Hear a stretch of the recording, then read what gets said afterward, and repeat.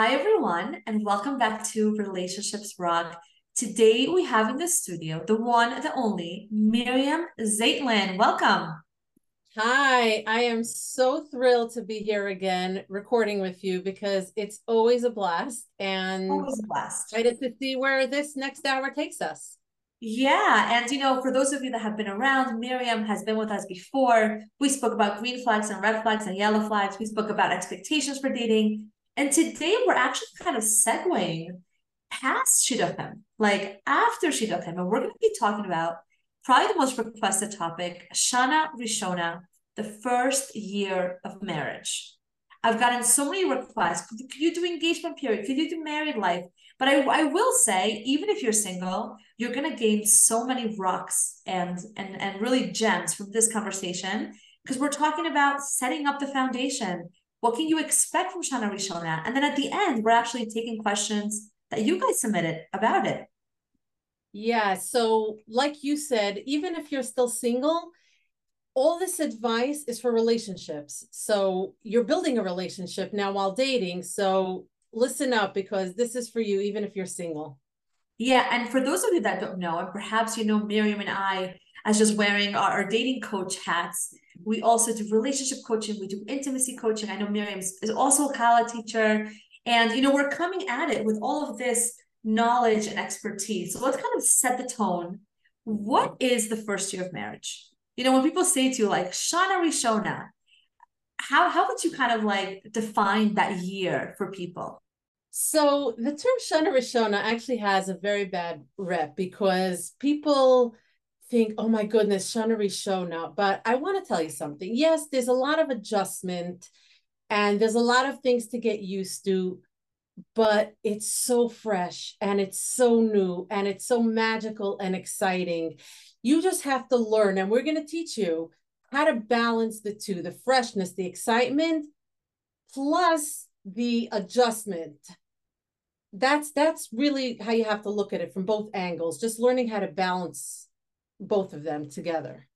Yeah, and I will say, whenever I speak to married couples later down the line, could be 5 years, 10 years, a lot of the issues they're having all kind of stem from either miscommunication or things that happened really early on in the foundation of the marriage. The thing is, like Miriam said, it's such a fun year. It really is a fun year that there are things that could come up that you kind of just say, "Oh, whatever, we'll sweep it under the rug," or, we're not really going to address it. I do want to also mention for those that did struggle in Shana Rishona or perhaps will, I remember I had a good friend of mine who told me the first year of marriage is the worst year, and then it gets progressively better. And I remember she told me this in my Shana Rishona, and I actually appreciated that because I feel like it was a huge adjustment. It is a huge adjustment, and it does get better. Even if it is so fun in the moment, there are parts of it that are difficult. Right. So I'm glad that she gave you that education because we want to normalize that there are certain difficult parts of Shana Rishona, but I don't want you to go into marriage thinking this is going to be a dreadful year because the parts that are fresh and exciting, that sort of, fizzles out, and that's what you don't want. So I don't want you to think it's going to be a terrible year. I want you to bottle all that freshness and excitement, bottle it up, and keep that for the rest of your life. The difficulty, yeah, that can go away. I love that. So let's talk about what are like the best parts of Shana Rishona and what are the more challenging parts of Shana Rishona? So the best parts, obviously, you married this person for a reason, right? You fell in love, and it's you're still in the la la la honeymoon stage where everything, is amazing in certain ways. The physical aspect of marriage is new, and that's exciting. You're building a life together. You're for many people it's exciting because they're going out of their parents' house and they're building a home together with somebody new. That I think is the exciting part. But as we'll talk about later in this episode, the adjustment can be a little bit tricky for some, but we'll talk about that. Yeah, I also want to add in terms of, the best part of it is that you have been building up for this, depending on how long you've been dating for. this is what you have been working towards, and your journey. And there's almost this feeling of like, phew, okay, fine, I got there, like we've reached the top of the mountain. And it can be a little daunting sometimes when you get to the top and you're like, wait, we have work to do, like where did that kind of sneak in? But there is this, it's all new and exciting. And it's even just from being picking out your china and decorating your home, like all of that, to People just still use spending, China? Oh, I'm joking. yeah, to spending all this time together with this person. Like you said, obviously, the whole physical aspect, which is so new. And when I did the kallah teacher episode, I mentioned whatever it is in the beginning, it will not stay like that. It should always, Bezrat Hashem, get better and better. And yet, there's something very special about it in the beginning as well. In terms of it being so new and exciting, even if it's not as good as it's going to be, many years down the line later. For sure. That's why I said you want to bottle up the freshness and excitement, but I want you to realize something, that in certain ways, marriage gets better because as you get to know each other more, there's a certain comfort and a certain education that you get just from living with the person. And in that aspect, it definitely gets better. Just knowing the person more. Definitely. Let's talk about some of the more common things that come up that maybe are a little bit difficult to kind of adjust to when you're starting off your life together. So, yeah, I thought about a couple of things. You fall madly in love and you think like, oh, we're so similar and we're exactly the same and you're going to get married and everything's going to be perfect. But what you have to realize is that you both grew up in different homes, in different environments. So things that can be normal to you may seem strange to them. For example, I'll give you a few examples. Let's say in one home, birthdays are a big deal. And in your home, like, what's a birthday? So it's, let's say your birthday comes and you're waiting for your spouse to do something major for you. And they just say happy birthday. They may buy you a card or whatever, but it's not a big deal. And you're feeling like, don't they care about me? Or another silly example can be like, who takes out the garbage in your house, right? You get married and first day, second day, third day, the garbage is sitting because in one house, the wife took it out and the other house, the husband took it out. So each of you are expecting the other one to take it out. So that's what you said before about communication. If you just learn to communicate and say, hey, in my house, I was used to, the mom took it out, but maybe by you, it was different. Let's talk about that. You both grew up in different environments. Yeah, so I would say like the number one thing is communication. And by the way, as I'm sure Miriam knows, it's a life work. Like it's not just the first year. And I actually encourage singles, couples, especially once they're dating seriously or they're engaged, to have these conversations about expectations. How do you want to celebrate a milestone? What are you envisioning for, for a birthday? This is going to sound crazy, but I actually heard a story where the guy, his family never celebrated birthdays, and he was like very hurt by it. And he really wanted his wife to celebrate it, but he didn't say it. And she didn't, because in her family, birthdays were not a big deal. And he spent the whole night crying. And she was like, why is he crying, Raquel? Like she was so confused of like, and then he felt horrible that he was crying the whole night. This is like a 20-something-year-old guy, but it was very emotional because it was triggering from childhood. Again, these examples might sound to you like, what are you guys making a big deal out of? But it's the small things that make the biggest difference. And, I always tell people, if you didn't say it, he or she did not hear it.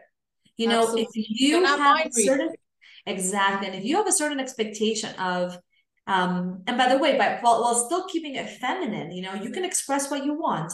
I would love to go out to eat for my birthday.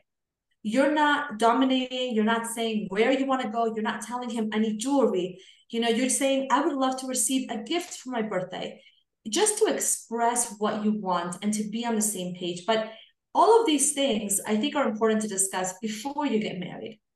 But let's say you didn't discuss them and you are married and they come up, express what you want. What's your expectation? And most of the time when people have arguments, it's because their expectations were just different. They had different expectations over the same thing. So 100%. That's why it all falls back to you both were raised in different environments and what one did in one house, the other one possibly never even heard about. So absolutely, it's all about communication. If you see something that seems a little strange to you, ask. Never assume, always ask. Yeah. And I think it goes for dating also, by the way, side point for everyone who's listening. We make Yeah. assumptions and I get it. But I feel like you have to approach dating and life and marriage with you're not sitting there taking strikes out of people. You're trying to communicate, to understand. You're trying to get to know the person. The only way you can do that is by communicating. I've discussed this before in a different episode, the idea of your first language. The home that you grew up in is your first language. That to you is what's normal. That to you is what, like you said, in my home, my mother took out the garbage. That's just what the woman does. And this is where you have to have a conversation, ideally before marriage, of what is our second language? What's the home that we're going to build? Right? What are we envisioning together? And a lot of that is discussing communication, expectations, gender roles, even something like how to argue. Whatever you saw in your home, that's what's normal to you. Right. So I want to just add what you say. I think it's brilliant to try to communicate, all these things before marriage. But if you're not married, you may not even realize what there is to discuss. You may not realize how different your upbringing were in small things. We're not talking about the big picture items. We're not talking about the major hashkafa or this or that. It's the small everyday things that really make the marriage, and you might not even think of it before. So while talking about it before is great, if it doesn't happen, communicate it during the marriage as they come up. Totally. And it's impossible to predict. So, what we're saying is the big things, try to discuss beforehand. If you didn't get there, communicate in the marriage. And if you have a certain expectation, let's say you had an idea in your head what our first Shabbos at home is going to look like. He's going to bring me flowers. And this is a typical example. A big And one. and she's going to make me, my mom's kugel that she makes, but this wasn't communicated. If you didn't say it, he or she didn't hear it. So, and I know that it's so awkward. It's so awkward in the beginning to communicate things. I know that.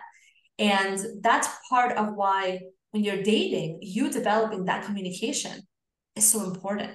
What I've had people say to me, can I just text him that, Raquel? Like, do I have to have a conversation? And I'm like, no, you cannot just text it to him because I Let's just know it's talk about this easy. texting. I know, and it is easier to text. But are you going to be texting your husband also? No, you're going to have to learn how to push through the discomfort and have a conversation.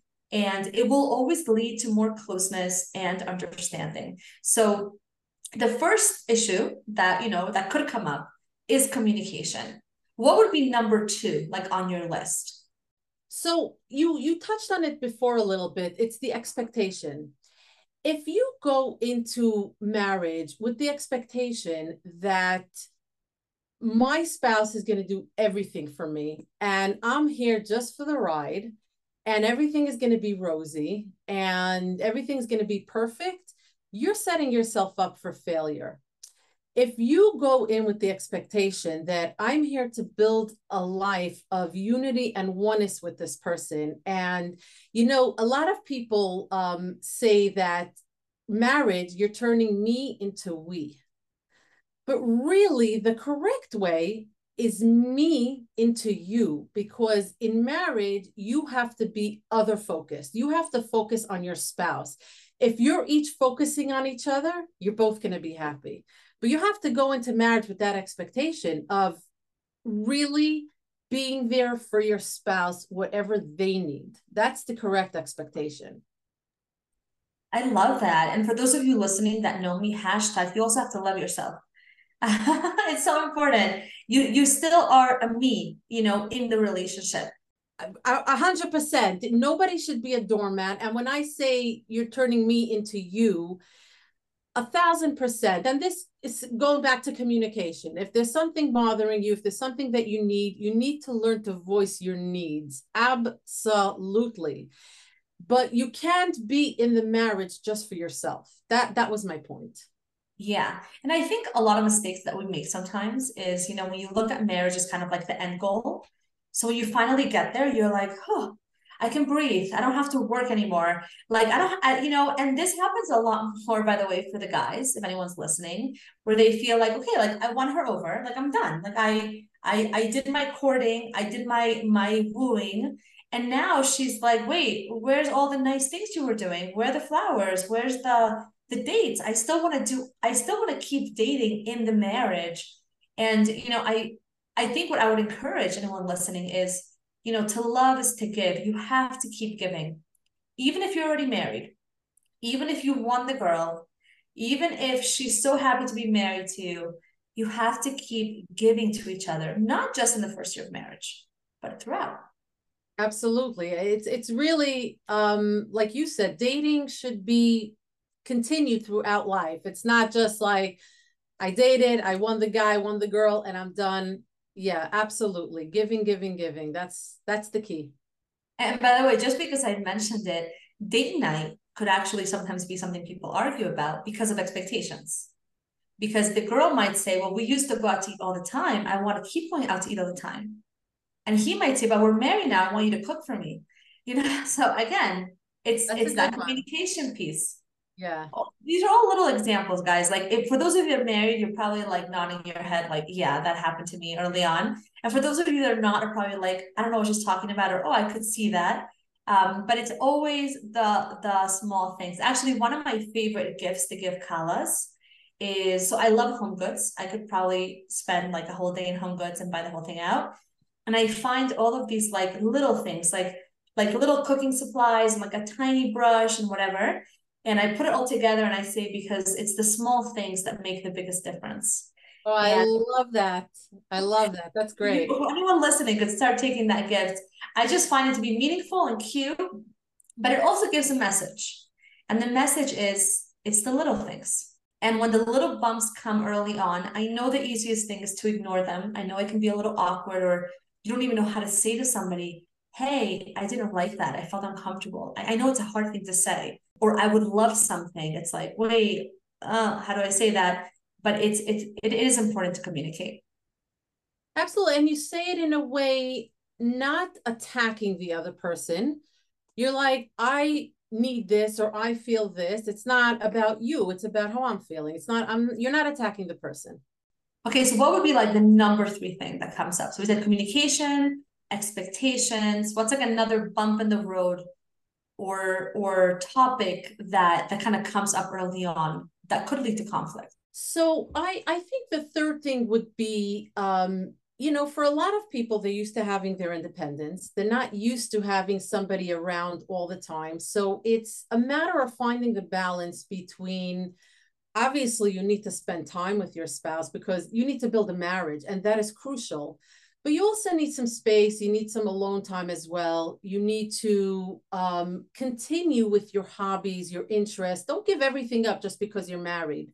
So very, very important balance. Spending enough time together, building a marriage, building the relationship, but also having some alone time to continue with your interests, hobbies, and things that you were interested in before the marriage. That I think is the third thing. 100%. And I want to bring up two, different points.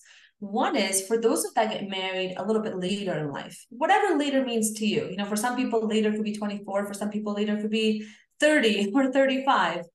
The longer you have been living single and you're used to having things your way, in terms of you don't have to tell anyone you're coming home or respond to anyone, or you're used to a certain independence, whether it is with your time or, as we're going to discuss in a little bit, with money. Money ends up being, like a big thing also. And then all of a sudden you're like, wait, I have to make decisions with somebody. I have to ask or discuss before I spend, when I was used to having a certain spending habit. It can be really challenging, and especially because when you're an older single who feels like I should be happy that I'm getting married, and all of a sudden I'm struggling with this, but I miss my single life. And I can't tell you how many times when I have spoken to, again, I use older singles like in quotations because like it really depends on what you consider older, what your community considers older. They really feel very embarrassed to say, I'm not sure if I'm happy. Like I'm struggling. Like I miss being single. And they hate saying that because they have friends who are doing would wish to be married and they were davening for whatever number of years. And it's this kind of like struggle, right? We need to normalize the struggle. We really need to normalize it because they're not mutually exclusive. You could be thrilled to have gotten married, but it's still a big adjustment. So let's normalize the struggle for sure. Yeah. And I think specifically with independence, it's so important to still have friends while at the same time acknowledging that probably the first few months you're going to be very reclusive. And, I know from the other side of the friends who kind of get quote unquote left behind, like they're not the ones who are getting married. It can be very hurtful to you were used to spending a lot of time with one friend and now she's married. And look, a newlywed couple, it's called Shana Rishona for a year. It is special. There is this kind of like cocoon that you go under. And that's beautiful. It's something that's supposed to be like that, right? You're infatuated, you're so excited to spend time together. Every moment is like, and by the way, if it's not the case for you, that's okay. Like, but I'm saying for the most part, there is this feeling of, at least for the first couple of months, you want to just be with this person. What happens afterwards is, people always say you should marry your best friend. And I laugh. I'm like, you're not marrying your best friend. I mean, if you think about how many girlfriends a woman has to fulfill her emotional needs, and you're expecting a man to fulfill the emotional needs of five friends, like, it's not happening.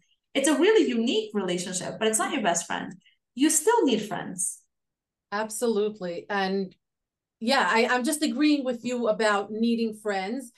And while you may not spend as much time with your friends as you did before, don't forget about your single friends. But I want to talk about what you said about the best friend. I couldn't agree with you more. People have this expectation, and I feel like it's more with women expecting from their husbands. I feel like, yeah, I'm generalizing, but it's usually more with this. You know why? Because it's that emotional component. They feel like he's gonna understand me completely. I'm like, he's a man. Like, how is he gonna understand you completely? He's not. But it's like a balance. Yeah, yeah. So your husband is not necessarily your best friend. Like you said, he can't fulfill everything for you. So very important to still keep up with your friends and use your girlfriends or guy friends, whatever gender you are, for the things that you're not necessarily getting from your spouse. And just because your spouse is not giving you everything doesn't mean they're not a good husband or wife to you. Everybody gives in their own. Love that you're saying that. Love that you're saying that.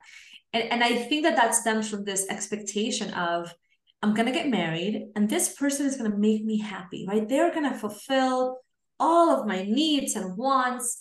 And this is why I'm such like I always put in, love yourself and take care of yourself. Your husband's job or your spouse's job is not to make you happy. That Can is you say that your again, please? Say that again, please. So important. Yeah, your spouse's job is not to make you happy. It is not their responsibility. Do they add to your happiness? Of course. Should they want to give to you? Of course. But the moment that you give over the responsibility of your happiness to somebody else, you are setting yourself up for failure because no other person is responsible but you to take care of your own needs. Couldn't agree more. Yeah, and I'm just gonna add this here. Sometimes when I speak to women who are married and they're unhappy in their marriage, right? And then they'll say to me, I'm just not happy with him. And I say to them, let's break it up. I'm not happy and I'm with him. You're not happy. Something was lost in translation. And by the way, for any woman listening here, it is so hard to take care of yourself, especially when there's little kids. And in marriage, I think women more than men kind of lose themselves sometimes in marriage. It's so common. You should not feel guilty about it. But I do think a lot of times when we say we're unhappy in a marriage, what we're really saying is, I'm not happy. And I happen to be married with him. I'm not talking about crazy situations. I'm talking about like he's a normal, good guy. And you just kind of like feel, I'm not happy. Absolutely. Yeah. Yeah. And you touched on it for a second over here. It's a lot of the self-care when that gets thrown out the window or because you're so busy with life and you forget about taking care of yourself. That's what happens. So very often the happiness that you're searching for and blaming your spouse for not giving you, it's because you're not taking care of yourself. And actually something that I recommend, and I do, you know, I always say whatever advice I give, like I model it, is I go on a date by myself once a week. And it's I do. I happen I to love love that. reading. Yeah. And I literally read Harry Potter over and over again. Like I've probably read it over like a million times. I don't even get new books, or like randomly I'll find like something in Barnes and Noble or whatever. But I get a coffee, I just read. And for me, it just kind of gives me this like boost of like, okay, like I enjoyed it. There was no purpose to it. I'm not studying for anything. It wasn't like I'm working towards something. It was just time that was selfish. And I loved every single part of it. And it was just for me. It's actually, I suggest this to my dating coaching clients. Learning to spend time with yourself. It's kind of like learning to date yourself and know yourself is a prerequisite of any relationship. So I love that you said that, because it really, really is so important to be able to spend time with yourself. Because if you're the type of person that constantly needs people around, you're going to have these very unhealthy expectations of your spouse to constantly be there for you. And it's impossible. So I love that you said that. Yeah, total side point for those of you that do not have Miriam Zeitlin on your status. She always posts like the best little video clips and just really just like good 1 minute advice. I highly recommend. I'm going to put her information on the show notes and you guys can contact her directly. Thank you very I'm much. By the way, it a goes right big back. fan. Raquel has the best, and I wouldn't do this podcast if I didn't love Raquel and think so highly of you. So Thank you, ma'am. It's always a pleasure to really work with people that I respect and think are adding so much. And there's so much to do in this world, you know, like I think, and this is, we're totally going off topic here, but I remember when I was younger, I always felt like, oh, if two people want to do the same thing, we're competition. You know, it's like a very 18-year-old mentality. And I think that part of like maturing in life is to realize there is so much work out there. There's so much there to do that when you find somebody who is like you and wants the same goals, it's like that's gold. You know what I'm saying? Like there is so much to do. So and there's no it's competition. There's enough out there, and everybody has their own little niche. And yeah, so I agreed. so okay, let's move on to the fourth thing that could come up. So we discussed communication, expectations, independence. And I think the last one that we're going to discuss now, before we get to all the questions, is finances, money. So finances is obviously a huge one, because this is so personal. Everybody has their own relationship with money. Some people are savers, some people are spenders. And especially if you've been single for a while, you're just used to, you know, I can do what I want with my money. I earned it. If I want to spend, I'll spend. If I want to save, I'll save. But all of a sudden, you're having these two people come together and they're sharing a life together. And now you have to sort of mesh the two styles. That's where some people get a little bit tripped up. But you know what? Like you said before, it's all about communication, communication. You can make the two styles work, whether it's having separate accounts plus a joint account, if that works for you, or just having joint accounts. Each couple has to discuss between themselves what will work, because what works for one couple doesn't necessarily work for another couple. Yeah, and this is a topic, not a surprise to anyone, that I encourage people to speak about when they're engaged, or even before getting engaged. And again, it's not like you're discussing let's budget. You don't even know what budget looks like. You're not living together. But just the concept of like, what's your expectation in terms of spending? Whether it is buying stuff every month, for fun, like for your own hobbies, or clothing. Again, when you're single and you've been spending your own money, you could buy a $500 dress and not think twice, like how a purchase is going to be made. Are we going to discuss them beforehand? Am I going to have to come to you, or are we coming to each other? Is there a certain amount that it doesn't matter how much we spend, but then if we go over, say $100, then we have to discuss it? I actually did a whole episode of financial intimacy talking about money and all the things to discuss. And people have said to me, but what happens if you disagree? It doesn't matter. Like, can't disagree. You're just learning to communicate it. yeah, you don't have to have the same spending habits. You don't even have to have the same expectation. I'll tell you where I have seen it become an issue is, let's say the guy comes from a home where the father managed all the money. I don't mean that he controlled the money. I mean, he managed it, right? And the mother, before any big purchase, would just ask the father, oh, can I buy this? Can I buy that? There was no control issue. There was no the mother feeling, oh, I'm stuck. Not at all. It was just, I manage the money. And let's say the girl comes from a home where the parents have separate bank accounts and they split certain bills, and then they each have their own savings, and that's just what they came into.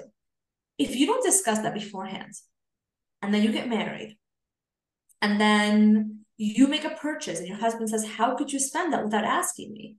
All of a sudden the girl's like, oh my God, is he controlling? Like, is he trying to tell me how to spend my money? And he didn't even mean it like that. Like, he just meant it as like, what do you mean? In my house, the father, takes care of the finances. So it could lead to a lot of miscommunication when you could just talk about it. Yeah, absolutely. I actually heard a great story about this. A couple gets married, and a couple of weeks into the marriage, the husband leaves an envelope on the kitchen counter with $100 for the wife. And he wrote, dear, whatever, enjoy, spend this on something nice. I love you. Have a great day, whatever. She got up and she saw it and she freaked out. She says, what is this? Like, he's trying to control me. He's telling me I could only spend $100. What if I want to spend $120? Like, because in her house, the father was very controlling with the money. And she told herself, I do not want to live like that. He, on the other hand, couldn't even understand why she was upset, because he was trying to be nice. He's giving her $100. He didn't mean to control her and say you could only spend $100. So it's about communication and about realizing that you're both coming from different angles. So if something bothers you, just talk about it. Yeah, Yeah, and this actually comes back to what we're saying about the first language, second language. What you grew up with is what you think is normal. And you might say, but why do I have to communicate it? It's just basic, it's normal. It's normal to you because in your home, that's how things were done. But I, again, encourage these conversations should happen to whatever broad extent before getting married. And if when you get married, you realize, hey, we're not on the same page, say, you know what? Maybe we should have a conversation about finances. Like, let's discuss expectations and how we're going to set up our accounts, and you could have a conversation. It doesn't mean that it will lead to fighting or to like, oh my gosh, I have to leave this person. It just means that you're going to figure out what will work for you guys together. exactly. And one quick thing I want to just add, and then we'll move on, is it's never too late to have a discussion. If you didn't do it while dating, if you didn't do it the first month, 2 months, 6 months, even 3, 4 years later, it's never too late. I love that you said that, because sometimes the conversations do happen 3, 4, 5 years later. And that's because you realized, hey, all the issues we're having is because we didn't have that conversation, you Exactly. know? And okay, since we're talking about all these things that could go wrong, when should you reach out for help? Let's say that you're a newlywed and you're listening to this and you're like, oh my God, like we're having so many issues. Is it embarrassing to reach out to somebody? Should I reach out after a month, 6 months, a year? Like, what's a normal amount of time when you feel like you should reach out to somebody? So that's a great question. So I have a motto: when in doubt, reach out, because it's not embarrassing. Worst comes to worst, the person that you're reaching out to, whether it's your chassan teacher or kallah teacher, whether it's a coach or mentor, whoever it is, they will tell you, you're normal, everything's okay, don't worry about it. But if there really is an issue that needs to be addressed, rather do it sooner than later. Don't wait till it's like the snowball effect. Don't wait till things get out of hand to reach out. So when in doubt, reach out. If something's bothering you, reach out, because if it's nothing, they'll tell you. And again, we're normalizing that there are struggles, there are difficulties. That's quite normal. So, but okay, having said that, you should definitely reach out if there's any form of abuse, whether it is verbal, emotional, physical, sexual, whatever it is, any type of abuse, for sure you should reach out. Don't wait. Yeah, I love how you phrased it. And you know, again, we're not trying to freak you out into like, oh, it's going to be a hard year. And it could be hard year and also a fun year. You could have this dichotomy of like, I'm struggling, but I'm also really enjoying being married. And that's okay. And, I actually heard this advice when it came to when should you reach out when you have fears about fertility? And the answer is whenever you feel like you have a fear for fertility, meaning at whatever point you say, oh my gosh, did I make a mistake? Right? Like, is this normal? Is what he's doing normal? And, you know, kind of like how Miriam was saying, how, even before you get married, there's a lot of things you don't even know to discuss, right? Even when we tell you discuss expectations, there's things that like are just going to come up. You don't know. There are so many things that even a kallah teacher can't warn you about. That can't, we can't give every scenario when we're coaching people, whether it is dating coaching or relationship coaching or intimacy coaching. We can't give you every scenario where it couldn't work out. If you feel uncomfortable, and I really do believe this, like I think your body really does talk to you, when you come back from a date and you just feel, I don't feel good, like I feel nauseous, and not because normally your baseline is that you're an anxious person. I'm talking about where your baseline is quote unquote normal and your body's reacting in a way that you're uncomfortable. Let's say that you're with your spouse and they ask you to do something that you're uncomfortable about. And that could be as simple as something that's private or something that's like going to an in-laws house when you don't feel comfortable or something like that. Reach out to somebody. Right. Why am I uncomfortable? What's bothering me? Is this normal? A lot of times you will not know what's normal because it's private. No one is, discussing all these little things in public. Absolutely. And I was going to say this at the end, because there was one of the questions, what's the best advice? So I'm just going to throw it in here because you said private. Your marriage has to stay private. So what I mean by that is you do not discuss your private issues with your friends, with anybody. If there's an issue, you only speak to a professional, whether it's a chassan teacher, kallah, like I said before, all those people. But you do not discuss your private life with your friends. It has to stay private. Yeah, I will just add something here because a lot of times kallah teachers will say, "Don't tell your mom, don't tell your mom, don't tell your mom." I actually don't believe that, and I know that that's it's an opinion, and I think there's different things you could tell or not, and it depends a lot on what your relationship with your mom is. But I think that if you have a close relationship with your mother, and it is something that's really basic, a lot of times just calling her, if that's the relationship that you have, she could say, "Oh, honey, that's normal," like. You know, wait till you hear what your father did to me, the first year of marriage or whatever. You have obviously there's some topics that are more comfortable, there's some relationships that are more comfortable, but I don't believe in the rule of don't tell your mother anything. Yes, your mother will always take your side, but if you have a relationship with your parents that is open and that they're going to be looking at the big picture, not just looking at you as an individual like, oh my gosh, she's a horrible husband. I do think it can be a very powerful relationship to develop. Yeah, absolutely. So everybody has to know their own relationship and their own life. So I don't disagree with that. I think that if you have the correct relationship with your parents, it's okay to talk to them, but you want to just be careful, like not to call them up crying every time you have a little argument with your husband or wife, because it's going to start, discoloring the way that they're going to look at their son-in-law or daughter-in-law. You don't want that. So, use it with Yeah. caution. And I'm going to tell you a tip. I think the best thing is to have a friend, once you're married, who's also married, who are both marriage minded, okay? And who are both looking at the big picture. They're not trying to get you to convince you to leave your husband, nothing like that. And you could just vent to them because a lot of times it's just getting it out, and as long as the person is marriage minded, I think it could be healthy. I think when you first get married, it's very hard to know who that person is or how to, stay focused on the big picture, not just like all the little tiny things. But I think at some point, that could come along. Yeah, so I agree with you. Venting is good. What I meant before is you don't, even if you're venting, you can say, I'm having a hard time, things are just a little bit rocky. You don't have to get into specifics, especially when it comes to your intimate life. I think people nowadays love to just talk and That for talk. sure. For Yeah. sure, for sure. So, okay to vent, but you don't have to be specific. Yeah. And if you have a question about that, reach out to people. Like I mentioned, both Miriam and I do intimacy coaching. It is meant to be good. It is meant to be healthy. And a lot of times it's things that can be fixed really early on, or even if not early on, even 10 years later. Believe it or not. I'm sure Miriam can attest to this. Never too late. Never too late, and you should definitely, reach out to somebody.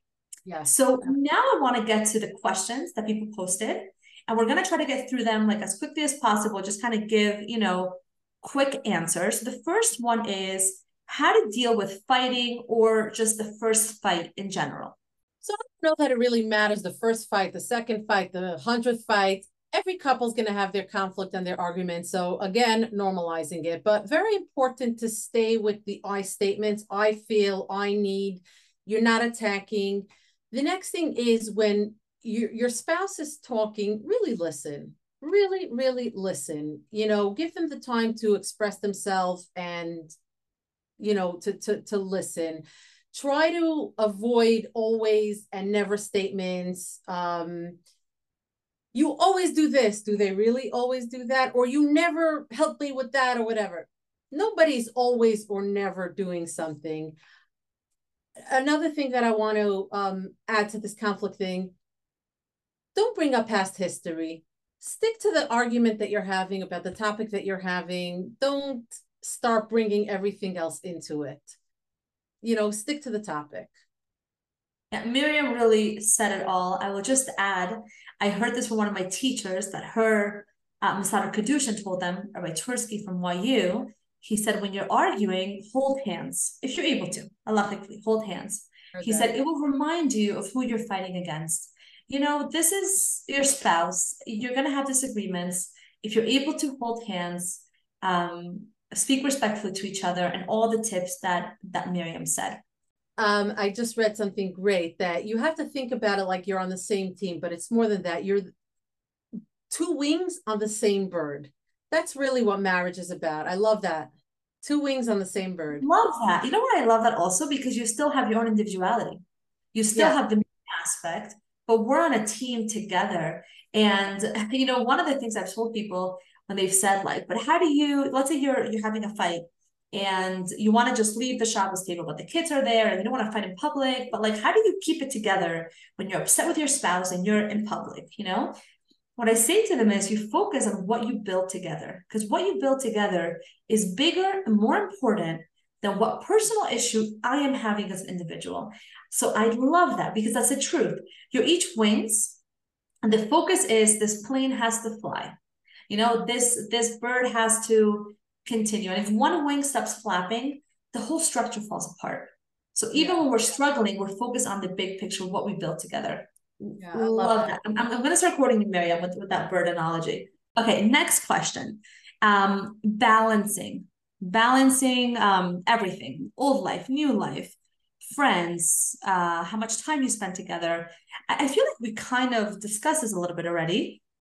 Basically, we did discuss it. I'll just quickly review that it's important to spend time with your spouse, building a new life, but don't give up on your old life. Don't give up on your friends, your hobbies, your interests, your career, anything that you were building.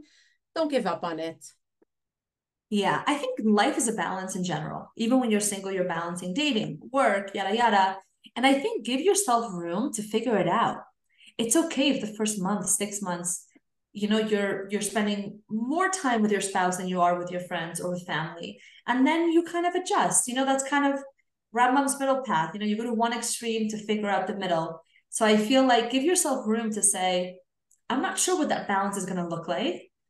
It might change in year 1, year 2, year 3, and we're gonna work through it. Yeah, not might change, it will change, but yeah. Exactly. Next question is dealing with differences. How do you deal with differences in a marriage?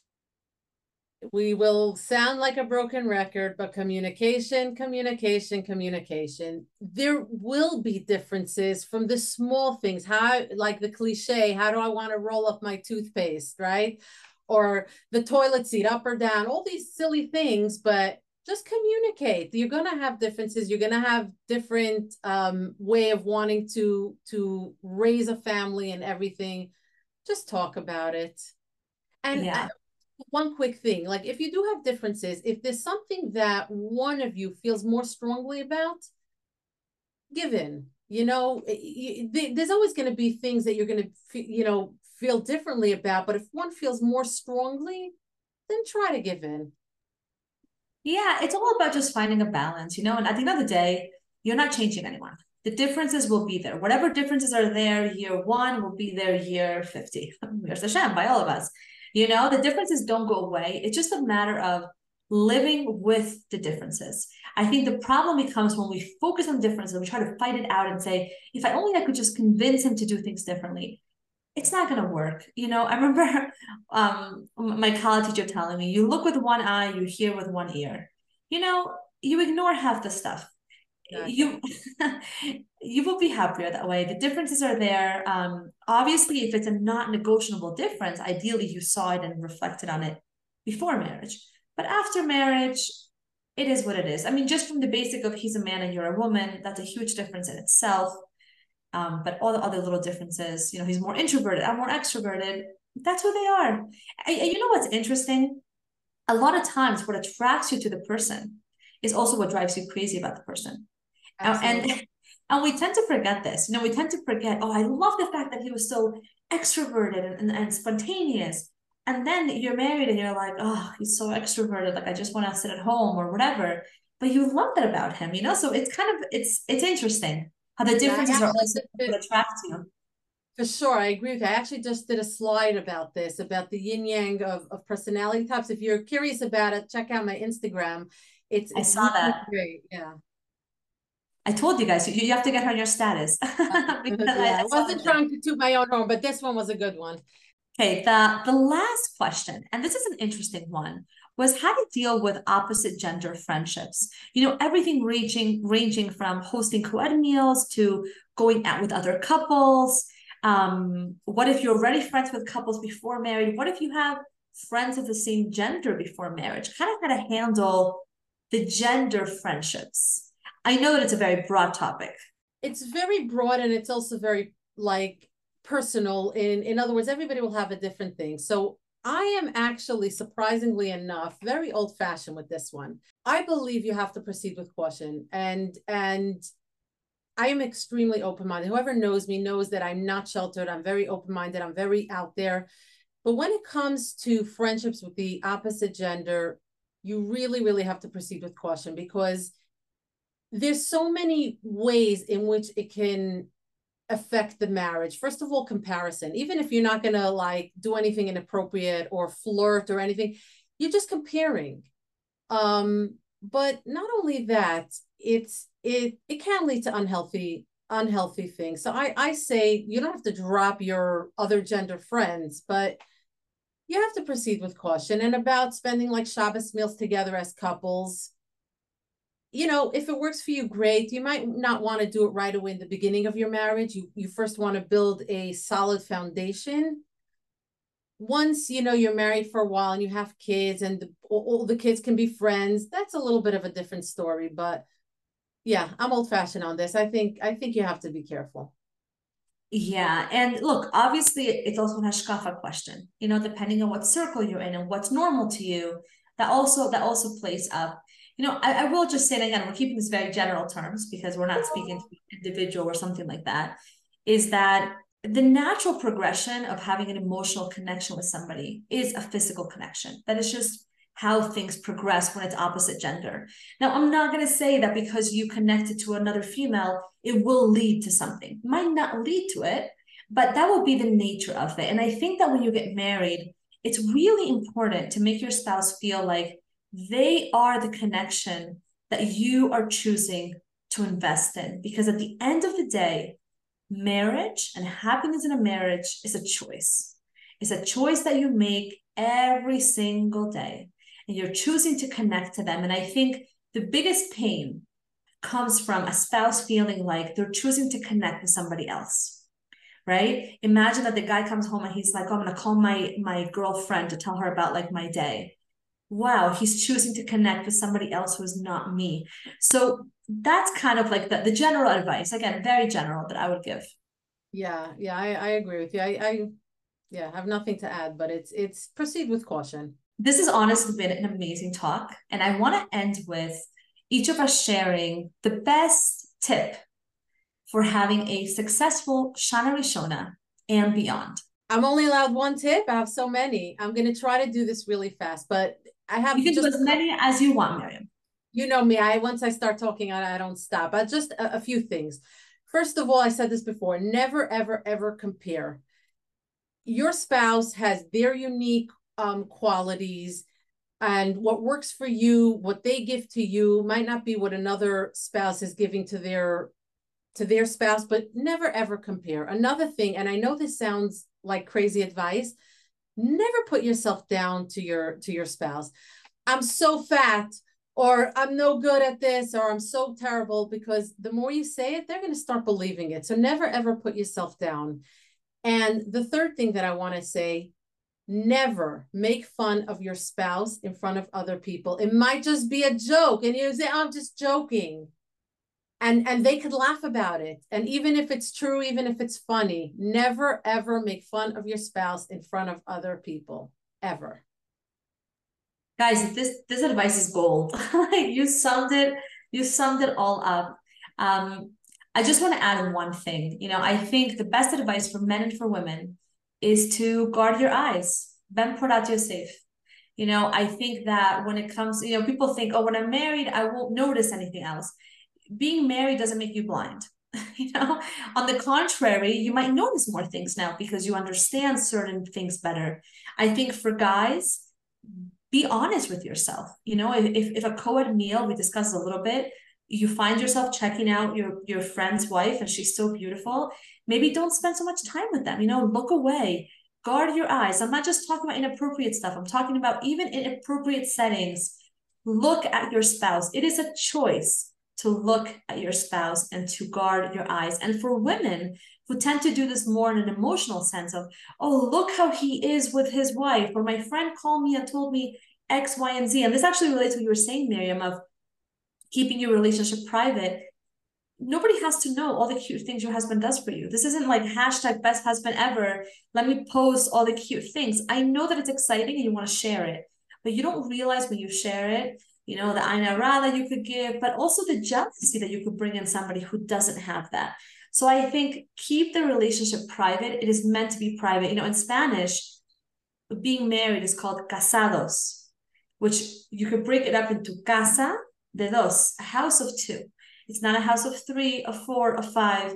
There's two people in that house, and you really have to protect it. And obviously, last but not least, hashtag love yourself. You have to keep your self-esteem throughout your marriage. When you invest in yourself, you are more attractive. You love yourself, you want to look good. Guess what? Your spouse will find you more attractive. If you're a happy person because you are fulfilling the needs of your neshama, you are going to attract your spouse a lot more. So, wow, what an episode, I think. Thank you again, Miriam, for joining and for sharing of your wisdom and of your time. And like I said, I am going to put all of her contact information on the show notes so you guys can contact her directly. Thank you so much, Miriam, for joining us. Thank you for having me. It was a pleasure as always. And thank you everyone who's listening, and we'll talk soon.